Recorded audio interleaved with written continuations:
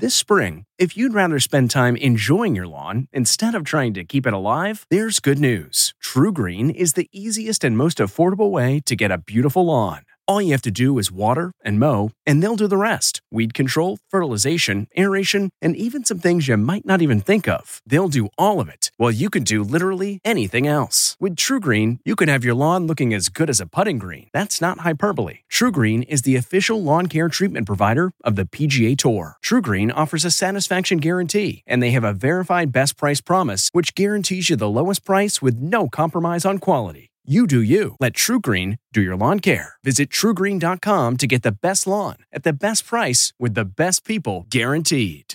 I'm Margaret Brennan in Washington, and this week on Face the Nation, finally, some good news for President Biden and the Democrats on the economic front. But will it be enough to help them in the November midterm elections? Finally freed from COVID isolation, President Biden's last week has been filled with surprises, including a July jobs report with double the number of expected jobs. Unemployment is now at a half-century low, equal to what it was pre-pandemic. And the smile on his face this morning?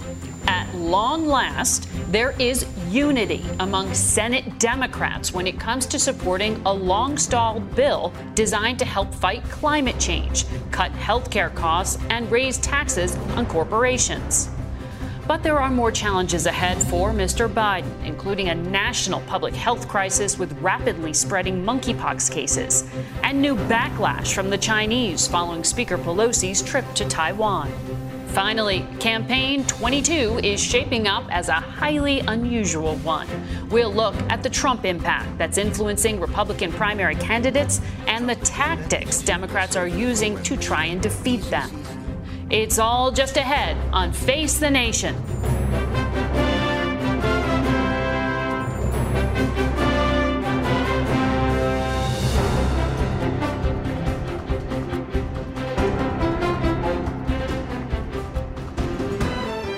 Good morning and welcome to Face the Nation.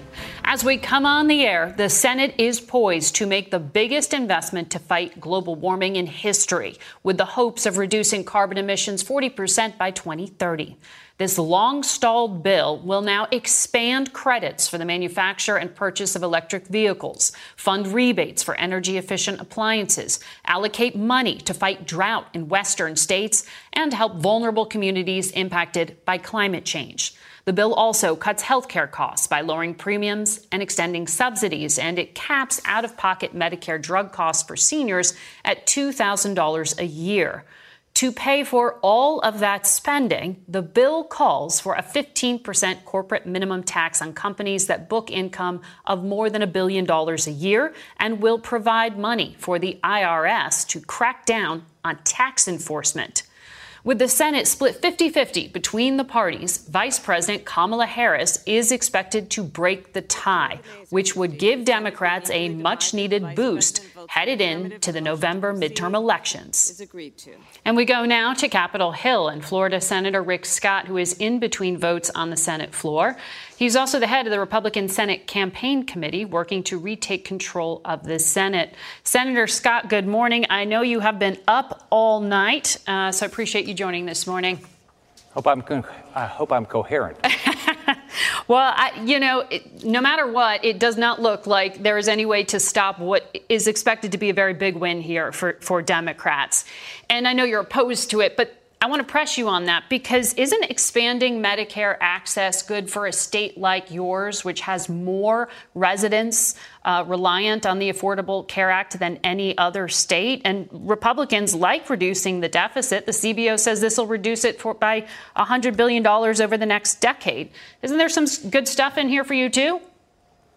So, Margaret, here's the way I look at it. Right now, this bill actually ought to be called the War on Seniors Act. I mean, this is a war on Medicare. You look at this. This is a $280 billion cut in Medicare. So what's going to happen is Medicare is going to get cut, and there's going to be seniors that don't get life-saving drugs because the pharmaceutical industries will not be able to have to. Reducing Medicare costs is not the same as reducing benefits, though. You know that. Margaret, it's $280 billion that would have been spent. It was anticipated to be spent. It's not going to be spent now. And the drug companies that would be doing more research are not going to be able to spend the money on research. There will be life-saving drugs that seniors will not get. On top of that, I mean, they're going to raise taxes by over $700 billion. And let's remember, companies don't end up paying the taxes. Shareholders paying the taxes, lower income for the employees pay the taxes, less investment pays the taxes. So this $700 billion is actually going to hurt the economy. And then while gas prices are at $2 more than they were when Joe Biden took office, there's an excise tax on gas. So why would you, we're in a recession, why would you be increasing the cost of government, increasing taxes? So yes. The Committee for a Responsible Federal Budget called your claim there that you just reiterated in terms of Medicare spending completely misleading. The Congressional Budget Office estimates that just about 1% of new drugs would be affected by the changes there on drug development. So how do you respond to that? Wait a minute. What if it's your grandmother? Is not 1% important? If it impacts a life-saving drug that we could do now, we shouldn't be cutting Medicare like this. I don't believe it. And by the way, we shouldn't be raising taxes ever, but especially in a recession. And why would we be raising the taxes on gas right now when it's $2 above what it was when Joe Biden took office? This is going to continue to drive us into a bigger recession than we are. Look at where we are right now. Labor participation rates low, wages not stable with inflation, 2 quarters of negative GDP.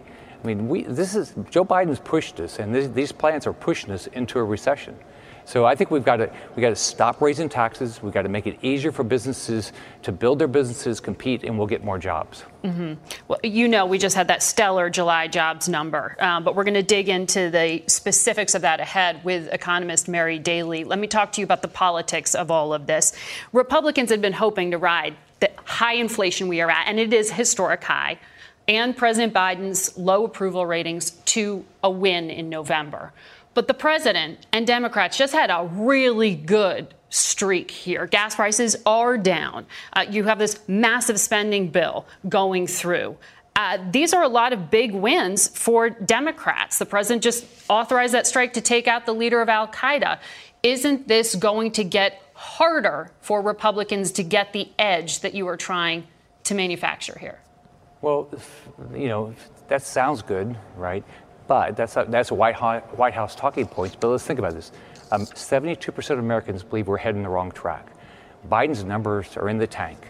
And if you look at all the Democrats running, they have to basically, they're a surrogate for Joe Biden and Chuck Schumer. I mean, they have to defend inflation, high gas prices, the Afghan withdrawal, an open border, critical race theory, defunding the police. That's what they have to defend, because that's what Biden's known for, and that's basically what Democrats are known for. Now, it's going to be it's an election year. It's going to be a hard year. We have 21 Republicans up, only 14 Democrats. The Democrats are outracing us, but we have good candidates, and I believe Joe Biden is going to be our key here.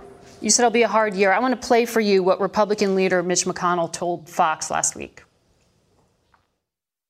I think it's going to be a very tight. We have a 50-50 Senate now. We have a 50-50 nation. And I think when this Senate race smoke clears, we're likely to have a very, very close Senate still, with either us up slightly or the Democrats up slightly. If things are so bad, then why is it going to be so tight for Republicans? Well, first off, we have very good candidates. I mean, the Democrats are raising good money. So we've got to be able to get our message out. So, we have to raise our money. We have to work hard. We went through a lot of primaries. But I believe we're going to win. But it's going to be hard. We got to raise our money. We got to work really hard. Our candidates have to work really hard. Everybody has got to help our candidates. But I'm optimistic. So, but you do agree it's going to be tight, that Republicans have at best a slight edge? I'm very optimistic, but I'm realistic that you have to raise your money. Democrats are raising good money. Joe Biden is our key here. And by the way, this bill is not going to help Democrats. It's going to help Republicans. Raising taxes $700 billion, cutting Medicare $280 billion, raising gas taxes, having 87,000 more IRS agents. Do you know how happy people are to have more IRS agents out there? I mean, this is not going to be popular around the country. In a local radio interview in July, you talked a lot about your business as an executive, and you said we should start electing people that we would hire. In Georgia, Herschel Walker, Republican Senate candidate, has lied about the number of children he has, about his business dealings. His ex-wife said he held a gun to her head and said, "I'm going to blow your effing brains out." In Arizona, the candidate Blake Masters called the Unabomber an underrated thinker. He said that al-Qaeda doesn't actually pose substantial threat to Americans. I mean, I've got a list of candidates here who've had some and said some pretty troubling things. Would you hire these people to work for you? Well, you'd go through each person, but I'm not the one doing it. It's the voters of those states are doing it. The voters of those states are going to make a choice. You're trying to help Senate Republicans and lead them to victory. These are your candidates. So, Margaret, as you remember, the voters in Arizona choose who they're going to vote, and what they're going to choose is they're going to choose between Blake Masters and Mark Kelly. Mark Kelly has voted to keep the border open. He's never voted for border security. He's voted for the tax increases. He's voted for cutting Medicare. He's voted with Chuck Schumer and with Joe Biden basically 100% of the time. Warnock's got the same problem. This election is going to be about Joe Biden. And so this election is going to be about all the bad things that have happened. The fact that we're going into a recession, the fact that, inflation's at 9%, the fact that gas prices are up $2, all these things, that's what people are looking at. But these are your Senate Republican candidates. These are your candidates. And the voters of each of these states, the voters of these states are going to decide if they're going to hire. Now, I get to vote in Florida, and that's how I think about it. But the voters in those states will choose those states who they want. And it's a choice between two people. But all the Democrat nominees are basically Biden clones. Yeah. I mean, by the way, they won't campaign with Biden. But if you are, you would acknowledge that if somebody went in for an interview for a private corporation, these things would come up as red flags to HR. So Margaret, it's just Biden is not campaigning with anybody because he's toxic. That's how the voters think. That's why they say 72% of Americans say the economy's on the wrong track. When that happens, people say, I'm going to take a serious look at somebody else, right? And our candidates have to go tell them what they're going to do, and we're going to make sure that everybody knows exactly who the Democrats are. That's what's going to happen all across the country, and we're going to have races, and we'll see what happens. Are you advising all of your candidates in these races to accept the outcome of their elections, since so many of them are questioning still the outcome of the 2020 race? Well, Margaret, let's remember that's exactly what happened to me with Bill Nelson and Mark Elias. They didn't accept the outcome of the election, and they tried to illegally count ballots after Election Day after I won by 57,000 votes. So election security is very important to me, and I want to make sure we do everything we can to make sure people know that the election is fair. We're already putting together teams, which I had to do in Florida in 2018, teams of lawyers and volunteers to make sure these elections are fair. But you accept the elections are, the integrity of these races that all your candidates are in, or you're only going to have a problem with them if they lose? Well, I want free and fair elections, so I'm going to work hard to make sure these elections are fair. And then everybody will get to decide at the time. So I'm still frustrated with what happened in my race. We spent millions of dollars to make sure we won, and we won election night. And they tried to count illegal ballots after election night. And that's wrong. Very quickly, before I let you go, do you think that the U.S. military should be deployed to defend Taiwan if China makes a move on it? I think we've got to be very clear that we will defend Taiwan. We've got to be very clear exactly what's going to happen to China, with exactly what sanctions is going to happen to China if they invade Taiwan. I think all American businesses need to understand that they're at risk right now if they're doing business there. And I think every American, whenever they see a box that says made in China, they ought to send it back to whoever sent it to them and say, I'll never buy another product made in China. Well, there's a whole story about inflation there, Senator, but that's for another day. We got to leave it there. Thank you for your time, and I'll let you get back to work there. Face the Nation will be back in a minute. Stay with us. Okay, it's time to commit. 2024 is the year for prioritizing yourself. Begin your new smile journey with Byte, and you could start seeing results in just 2 to 3 weeks. Just order your at-home impression kit today for only $14.95 at Byte.com. Byte Clear aligners are doctor-directed and delivered to your door. Treatment costs thousands less than braces. Plus, they offer financing options, accept eligible insurance, and you can pay with your HSA FSA. Get 80% off your impression kit when you use code WONDERY at Byte.com. That's BYTE.com. Start your confidence journey today with Byte.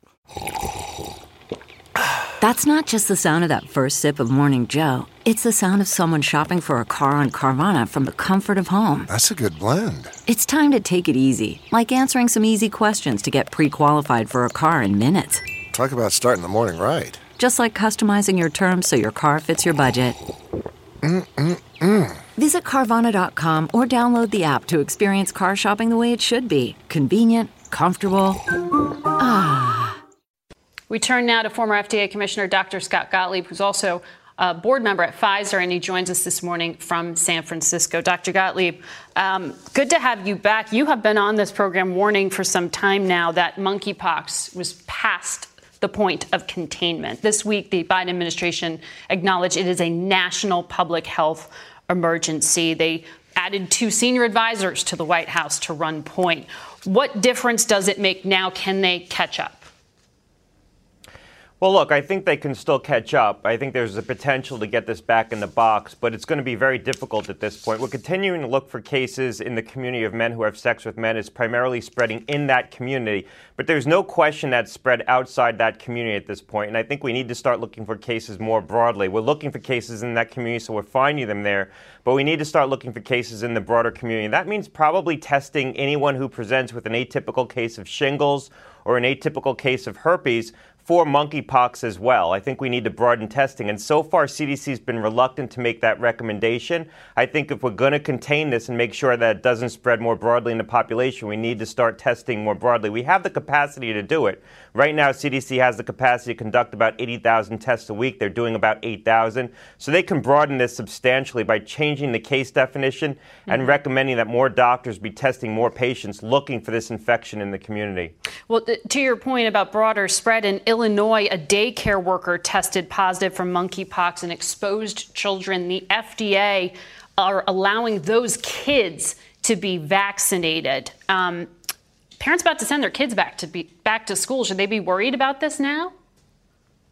Look, I don't think this is something that people need to be generally worried about. I think that probably the incidence of this infection in the broader community is still very low. So your risk of coming into contact with monkeypox is exceedingly low outside of certain social networks where you see a higher case rate.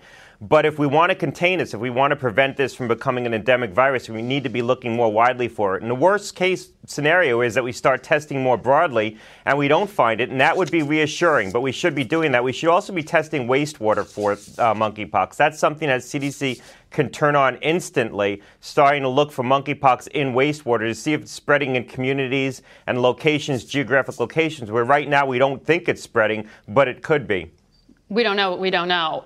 On vaccines, we know there is a national shortage. There are 2 doses of this vaccine that are required. HHS and the FDA said on Thursday that they're looking at a dose-sparing approach to stretch out existing supply. How does that work? What does that mean? Right, so this decision could come as early as this week, and the emergency youth authorization that they could issue it flows from the public health emergency that they declared. So this would be the first practical effect of that public health emergency. What they would do is cut the dose by a fifth, so they'd only give 1/5 of the dose.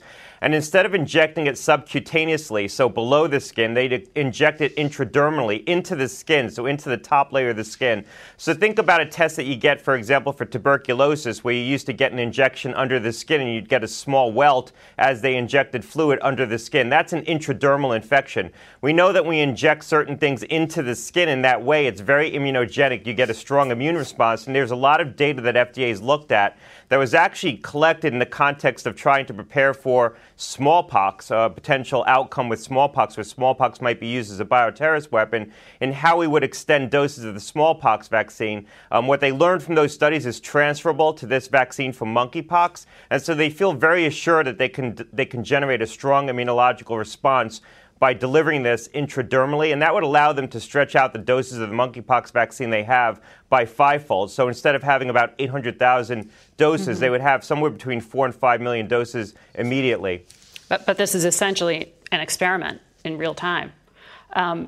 Well, we've done it before. I mean, we did it for yellow fever. We've done it for Ebola. We've done these dose-sparing strategies in public health emergencies. It's unfortunate we find ourselves in this position. There's decisions that could have been made earlier where we'd have more doses available. But this is a practical solution to a very immediate public health challenge. I want to ask you about COVID now. President Biden has tested negative twice now. He's out of isolation.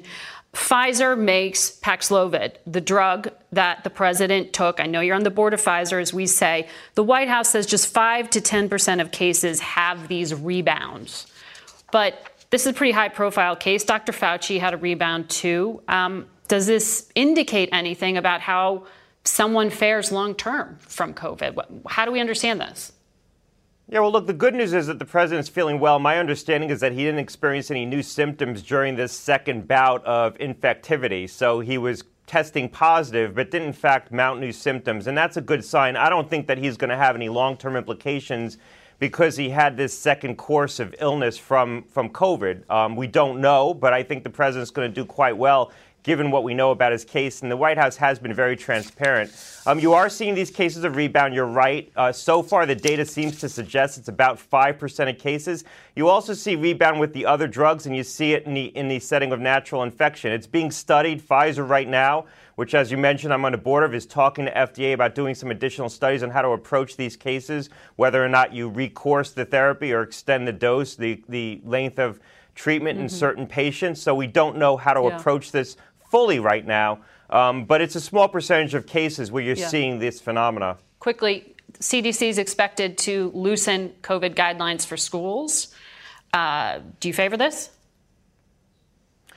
Look, I think it reflects the reality that more kids have been exposed to this virus. They're not immunologically naive. We want to do more to keep kids in the classroom and changing attitudes about COVID. I think there are still ways we can keep kids safe in the classrooms, remain vigilant, and lift some of these restrictions that have caused a lot of kids to have to miss school days. So the test-to-stay strategies, we've turned over a lot of infections that were asymptomatic and forced kids out of the classroom, quarantining kids who are exposed to COVID. I think they can lift those things at this point, and that seems to be where CDC is heading, but still remain vigilant. For example, notifying parents when there's a close contact so parents can keep an eye on their children and get them tested. All right. Dr. Gottlieb, we'll be watching that. Thank you. We turn now to the state of the economy and the president of the San Francisco Federal Reserve Bank, Mary Daly. Good morning to you.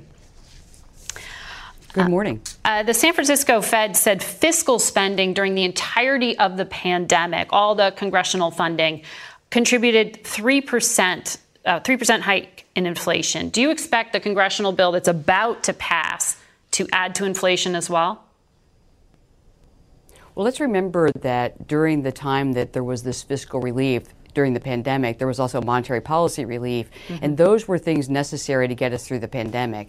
So that's why that was such an important component, and history will be the judge whether it was too much or too little, but right now that's where that was, and my staff have evaluated that. When I look forward, there are so many things going on in the economy right now, both domestically and globally, and we are struggling with high inflation, but the Fed is committed to bringing that down, and we're looking at not only things that Congress passes, but also what happens across the entire world. So do you think this bill will add to inflation? Has inflation peaked? Can you say that? You know, I really can't comment on pending legislation. It's really hard to tell because all the details haven't been worked out yet, or the time frame in which those things will take place. So right now, I think the most important thing, Margaret, is that inflation is too high and the labor market is strong. The global economy is struggling with ongoing high inflation, and that's what I'm focused on. You're a labor economist. We had this surprisingly strong jobs number on Friday. Why was it so surprising? What was it that economists miss here? What was your takeaway? You know, it's super interesting. You know, it did surprise everyone who tries to figure out exactly what the number will be. And we were, number projections were well off. But, frankly, if you're out in the communities, if you're traveling anywhere, you're just going in your own community, I don't think consumers or workers or businesses were that surprised. There's help wanted signs all over the place. People can find multiple jobs if they want them. Search times for jobs aren't that long. So I think the labor market is continuing to deliver. It just tells me that people want to work and that people want to hire. The universal truth is that inflation's too high. But does it indicate that recession is not where we are or where we're going? If you're out in the economy, you don't feel like you're in a recession. That's the bottom line. The most important risk out there is inflation, and I think the job market just confirms that. Okay, we're going to take a break and come right back with you. Mary Daly, stay with us. We have more questions. That's not just the sound of that first sip of Morning Joe. It's the sound of someone shopping for a car on Carvana from the comfort of home. That's a good blend. It's time to take it easy, like answering some easy questions to get pre-qualified for a car in minutes. Talk about starting the morning right. Just like customizing your terms so your car fits your budget. Visit Carvana.com or download the app to experience car shopping the way it should be. Convenient, comfortable. Delve into the shadows of the mind with Sleeping Dogs, a gripping murder mystery starring Academy Award winner Russell Crowe. Now available on digital. Crowe portrays an ex-homicide detective unraveling a brutal murder he can't recall. Uncovering secrets from his past, he learns a chilling truth. It's best to let sleeping dogs lie. Visit sleepingdogsmovie.com/Wondery to watch Sleeping Dogs, now on digital. That's sleepingdogsmovie.com/Wondery.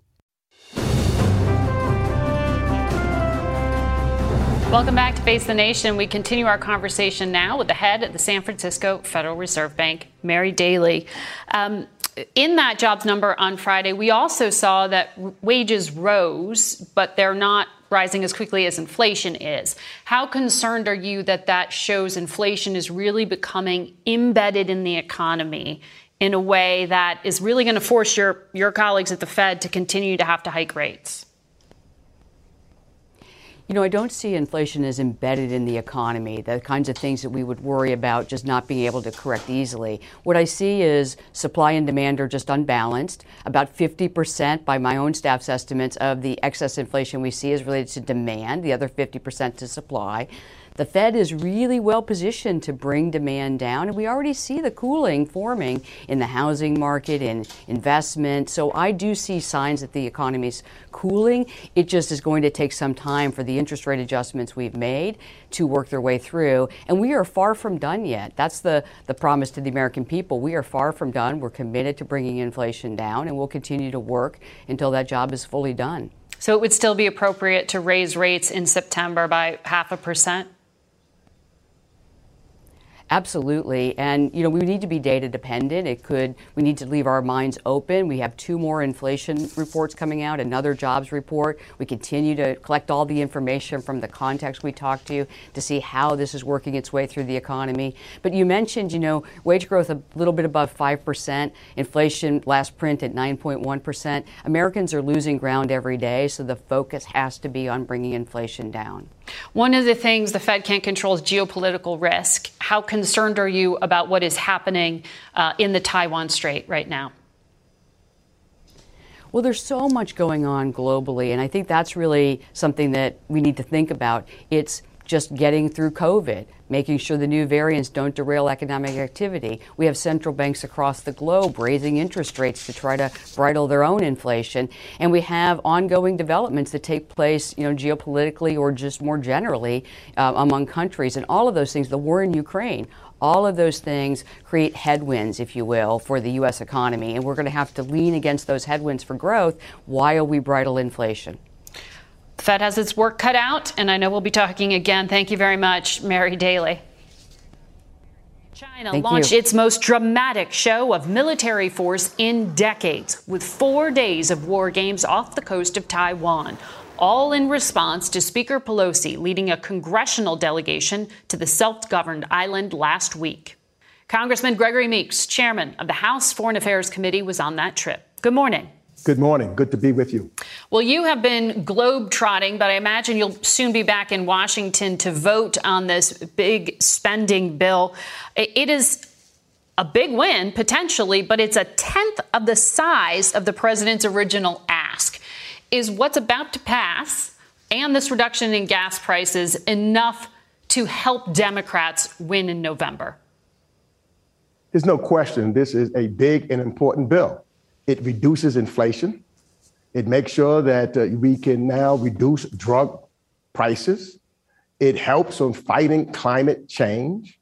And we will be moving forward. That goes on top of wins already made in a bipartisan manner during this Congress, like bipartisan wins in infrastructure, gun control, CHIPS and Science Act, PACT Act for the Veterans Select Committee, the first Black woman elected of appointed to be the Supreme Court. So yes, this is a icing on the cake of moving forward of democratic achievements in a bipartisan way in this election year. But despite all of what you just laid out, I know you know that many polls, including those from CBS, project that Republicans will win the majority in the House. Can you reverse that? Oh, absolutely. I think that the conversations as we're entering the crucial months of September and October. Look, we had an all-time low on unemployment rate, and we see a court that is regressive and trying to take away a woman's right to choose. We're fighting and standing for that. To your trip to Taiwan, we have seen these dramatic Chinese war games in response to this visit. China cut off some of the diplomatic ties with the United States to protest the fact that you went there to Taipei with Speaker Pelosi. Did this trip backfire by undermining some of the Biden administration priorities? Not at all. You know, clearly the Biden administration, by his presence there and by increasing economic ties there, is something that shows that the region is very important. And President Biden understands, being a prior member of the Senate, the difference between the executive branch and the legislative branch. And so what we have to do at this time, because there's very clearly a tense moment on the Taiwan Strait, and that's why it's very important that all sides respect the status quo, which we did when we were there, and don't resort to force or to change things. And it's just as important that the United States redouble our economic, cultural, and security cooperation with Taiwan in face of Beijing's aggression. So this was a very appropriate trip at the time for the region. And I think that when we talked to the Taiwanese, they were appreciative of us being there. You should have seen over 250,000 Taiwanese tracked our flight flying in. On the largest building in Taiwan, big sign saying, "We love you, Nancy Pelosi." Mm-hmm. People lining the streets when we were driving to our hotel. So clearly the Taiwanese were very happy. No and doubt. Let me tell you, all of our allies, all of our partners and friends in the region and the other nations that we visited was very happy that we were there. But Beijing was furious. They cut off climate change talks with the United States. They've cut other cooperation. And in fact, Beijing said this is the one issue that the U.S. and China, the two most powerful countries in the world, could come into conflict with. Beijing said a visit by the third highest ranking official in the U.S. government on a military aircraft was provocative and sends a strong signal the U.S. is on Taiwan's side. Is the U.S. on Taiwan's side? We did nothing that was, if you look at provocative, the ones that were sending missiles over Taiwan and trying to encircle the island was, in fact, Beijing. This was nothing unusual. Members of Congress this year have traveled to Taiwan previously. I've traveled to Taiwan a number of times. I've traveled to China. But we're not going to allow, and Speaker Pelosi is absolutely right about this, that to have President Xi dictate to us where we should or should not go. We are going to stand by our friends, our partners, and our allies, and clearly Taiwan is one of those. And so the being provocative is not us, it's the Beijing government, and we're just not going to allow that to happen. But in terms of this policy for decades, it's been one of strategic ambiguity. The U.S. sells arms to Taiwan, but doesn't promise to actually defend it. Do you need to change that? Does Congress need to prepare for a Chinese invasion of Taiwan? Look, what we have done, and I think that what we have showed we will do, is to give, and we have given in that policy, defensive weapons to Taiwan. Ultimately, this should be decided by people sitting down, and not China, and not Beijing, and not Xi continue his provocative actions. It is his provocative actions that is trying to change the status quo. What we need at this time is the status quo to remain as is. And that is the best way to reduce tensions, not the provocations that are being put on by Beijing. Congressman Meeks, thank you for your time this morning. On Friday, I sat down with Taiwan's representative to the U.S., Xiao B. Kim, for the CBS Evening News. Here's more of our interview. President Biden indicated the military wasn't enthusiastic about Speaker Pelosi visiting. She spoke openly about the risk of her plane being shot down. Did Taiwan ever have that level of concern that there was a risk here? We have been living under the threat from China for decades. And we cannot let their ongoing threats define our desire to make friends internationally. If you have a kid being bullied at school, you don't say you don't go to school. You try to find a way to deal with the bully. And that's exactly what Taiwan is doing, working on making our society stronger and more resilient, fortifying our defenses so that we have means of managing risks. The risks are not posed by Taiwan, nor are they posed by the United States. The risks are posed by Beijing.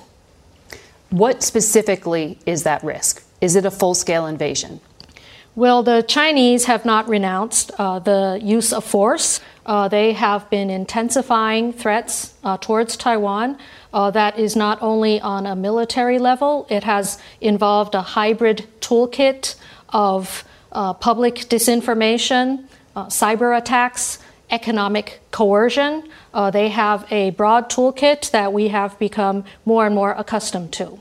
But again, that is not going to change our determination to defend our freedom. But what's happening right now is unprecedented. Beijing has sent 68 warplanes, 13 warships right off your coast. Do you believe that this is just a drill? Well, indeed, China's behavior is unprecedented, and from the scope and the actions, it appears that they have been preparing for this for some time, way before Speaker Pelosi decided to visit Taiwan. China is seemingly showing that it can blockade Taiwan, that it can cut you off from the rest of the world. What is the cost of doing something like that? Well, China has been building up their military capacities rapidly over recent years. And what they are doing through these exercises has the potential of jeopardizing some of the most important air and sea commercial routes. I believe they will also jeopardize China's interest in a stable environment under which trade and commerce can function. Such risky and dangerous behavior has implications for the world. Do you have any assurances from the Biden White House that they would defend you? Not just sell you weapons, as presidents have for the past 40 years, but actually come to your defense. We have a very strong security partnership that ensures the protection of our shared interests in the regional peace and stability. Do you believe the timeline for an invasion is moving up? The criticism of what Speaker Pelosi did by visiting is that she is provoking China. Well, I think the word provocation has only one place, and that's with China right now. They are the ones that are provoking regional instability. So you do not think that this was a mistake and that this visit has backfired? Well, the visit has been welcomed by the Taiwanese people. Sometimes it's hard for other countries from afar to fully understand the feelings and perspectives of the Taiwanese people. And that is, for too long, we have been bullied, isolated, and suppressed and banned from international organizations. So when friends come from afar and wish to lend their support to Taiwan, we generally take that with gratitude. When you talk to Biden administration officials, they will say, Xi Jinping, the president of China, is taking notes. He is watching what Vladimir Putin is doing right now in Ukraine as a test case to see what he can get away with in Taiwan. What lesson do you think he's learning right now? I think we are all learning lessons, and the Taiwanese people are also learning lessons, and we are learning that we have to be better prepared. We have to be stronger in our own self-defenses. We have to work hard to galvanize international support in working to deter that tragic scenario from ever happening. Are you concerned that the West won't stand by Taiwan the way it has stood by Ukraine? China is financially so powerful, it would be hard for the West to cut it off. Well, I think that was one of the messages that Speaker Pelosi was trying to convey. And that is, despite all challenges, we have friends in the international community who will stand with us. Mm-hmm. And lastly, China has also flexed its diplomatic muscles. It cut off a number of agreements, it says, with the United States because of this visit, including collaboration on climate change. Are you concerned that the West will look at this and say, it's not worth it, not just on climate change, but on other priorities that outrank Taiwan? Well, are we concerned? Yes, we are concerned about the disruption of these very important discussions on global issues that are matters of interest to not only the United States, but to China and everyone in the world. But the fact is, again, congressional visits to Taiwan have been ongoing for decades. And for decades, it hasn't prevented the United States and China from having constructive discussions on matters of mutual interest. And I agree with some of the U.S. White House and other statements and the analyses that the Beijing government is currently trying to manufacture a crisis over a practice that has been ongoing for decades, and they are using this as a pretext. And I think we have to make that clear. If China is to evolve as a responsible stakeholder in the global community, it's really up to Beijing to decide if if China's rejuvenation will evolve with international respect or with international condemnation. Our full conversation is on our website and YouTube channel. We'll be back in a moment. CarMax is putting peace of mind back in car shopping by putting you in the driver's seat to find a ride that's right for you. Because at CarMax, we believe you shouldn't just settle for a car. You should love your car. That's why every car we sell is CarMax certified quality, so you can be sure with upfront pricing that's the same for every customer. So don't settle. Find love at first drive and start shopping now at CarMax.com. CarMax, the way car buying should be.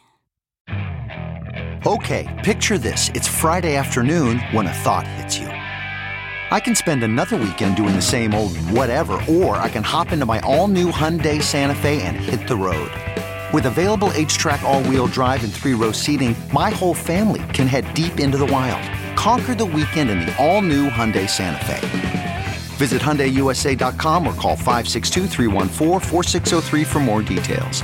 Hyundai, there's joy in every journey. Michigan Congressman Peter Meijer is one of 10 House Republicans who voted to impeach former President Trump following the attack on the Capitol. Last Tuesday, he lost his primary race against a Trump-endorsed challenger. Congressman Meijer is with us this morning from Grand Rapids, Michigan. Good morning to you, Congressman. The person who won that primary is an election denier named John Gibbs, and he is backed by former President Trump. Why do you think Michigan Republicans favored him? Well, good morning, Margaret. And as you said, I lost my primary, and that is on me. I take responsibility for that. But it's important to note that it wasn't just former President Trump who was in this race.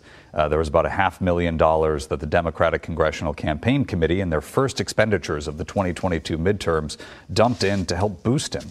So we had a scenario where not only did I have the former president aligned against me, but in a rare showing of bipartisan unity, Nancy Pelosi and the House Democratic Campaign Committee also united to try to knock me off the ballot. Now, this just highlights the cynicism and hypocrisy of our politics today.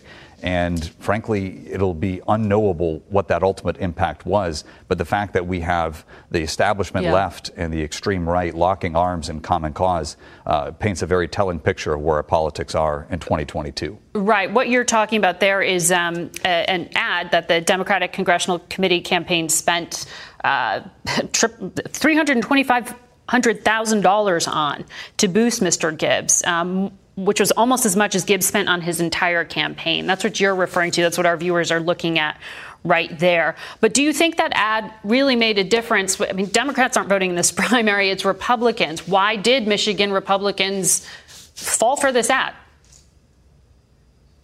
Well, I think there is a clear question of agency here, of course. And at the end of the day, Republican voters are going to cast their votes as they see fit.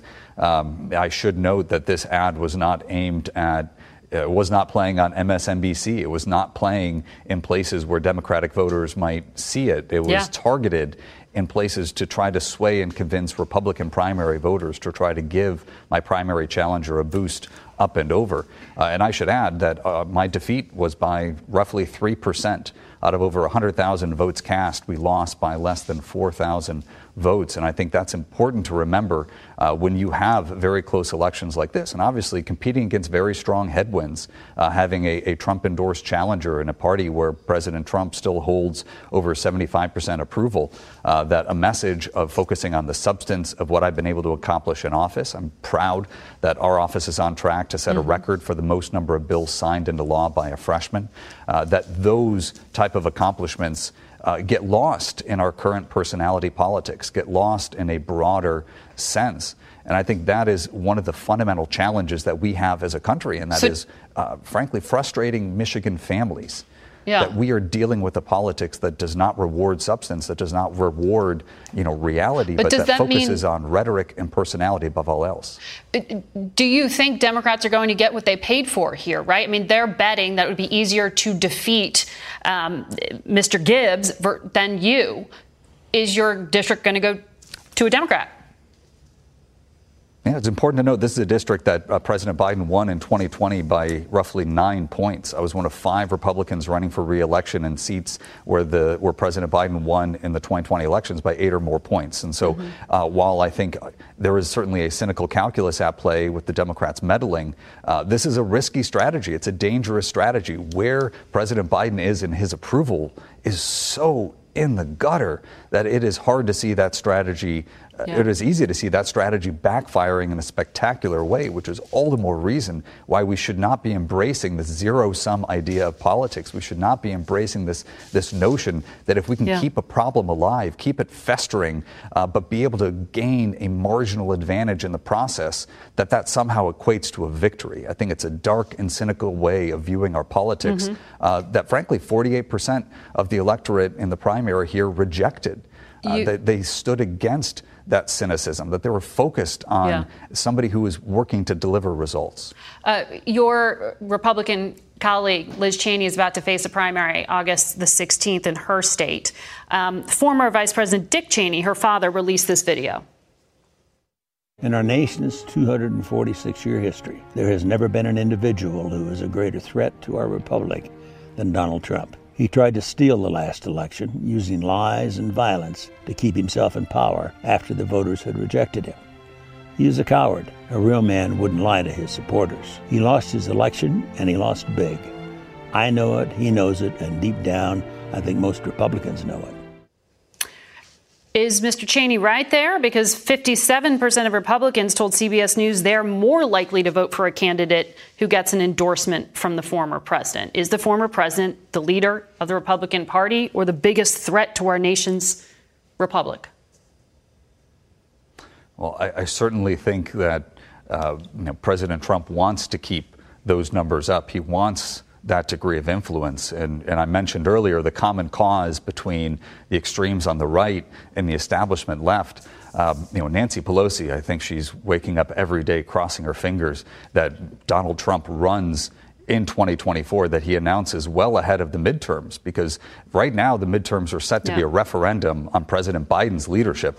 And Speaker Pelosi and many of my House Democratic colleagues do not want that. They want it to be a referendum on former President Trump. And I think former President Trump wants that as well. Well, we will be watching that primary. And Congressman, thank you for joining us today. We'll be right back. Until next week, for Face the Nation, I'm Margaret Brennan. Today's guests were Republican Senator Rick Scott, former FDA Commissioner Dr. Scott Gottlieb, San Francisco Federal Reserve President Mary Daly, Democratic Congressman Gregory Meeks, Taiwan's representative to the United States Hsiao B-Kim, and Republican Congressman Peter Meyer. The executive producer of Face the Nation is Mary Hager. This broadcast was directed by Shelley Schwartz. Face the Nation originates from CBS News in Washington. For more Face the Nation, we're online at facethenation.com, and you can follow Face the Nation and CBS Radio News on Twitter, Instagram, and Facebook. Face the Nation is also rebroadcast on our CBS News app at 12 p.m. on Sundays, and it's available on demand on Paramount+. If you like Face the Nation with Margaret Brennan, you can listen early and ad-free right now by joining Wondery Plus in the Wondery app or on Apple Podcasts. Prime members can listen ad-free on Amazon Music.